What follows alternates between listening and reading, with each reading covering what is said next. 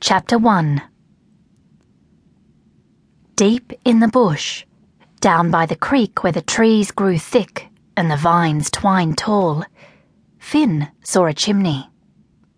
If there was a chimney, there must be a roof, and if there was a roof, there must be a house. But there was no road and no driveway, and all this great wild bushland belonged to Aunt Agatha. "No one else has lived here for 100 years," she'd said. "Stay off the farms and away from Boris Banks' mansion. But while you're in the bush, you'll bother no one, and no one will bother you." So Finn went exploring, because there was nothing else to do, and no one to do it with. If he'd had a dog, it would have gone with him, and barked if there was danger.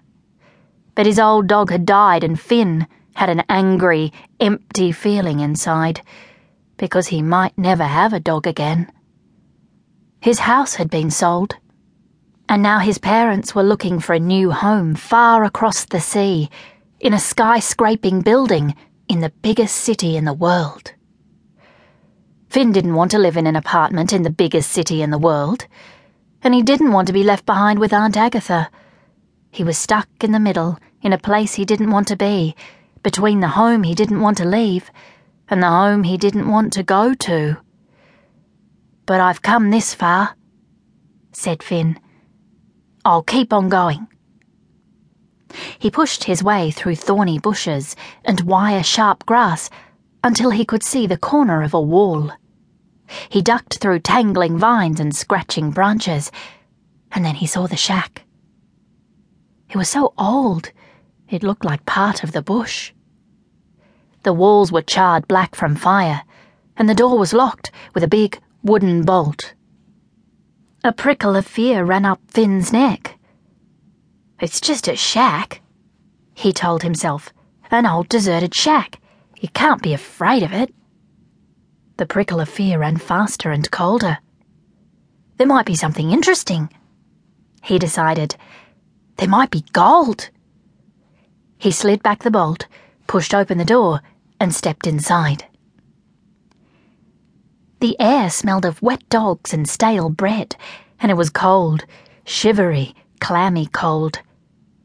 The window was so covered by branches that not even the hottest sun could reach inside.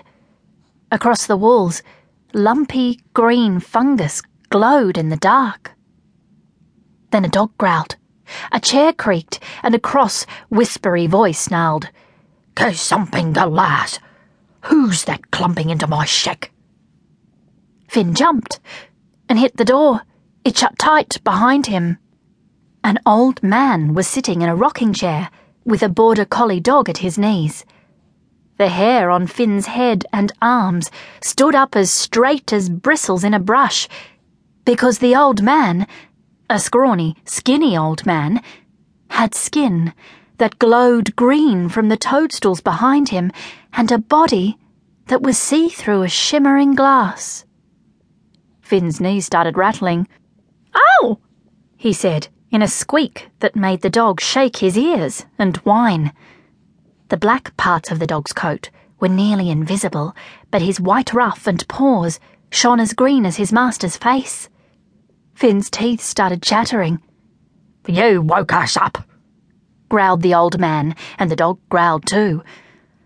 "I didn't think anyone lived here," said Finn, and now he was clattering from his clenched tight toes to his quivering hair.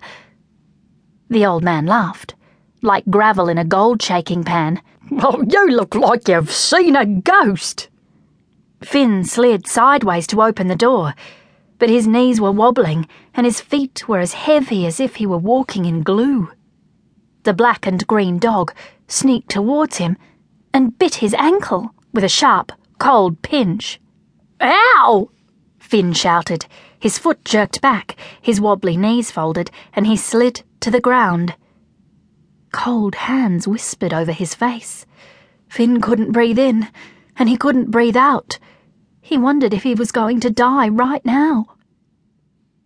"You'll have a lump like an emu's egg tomorrow,"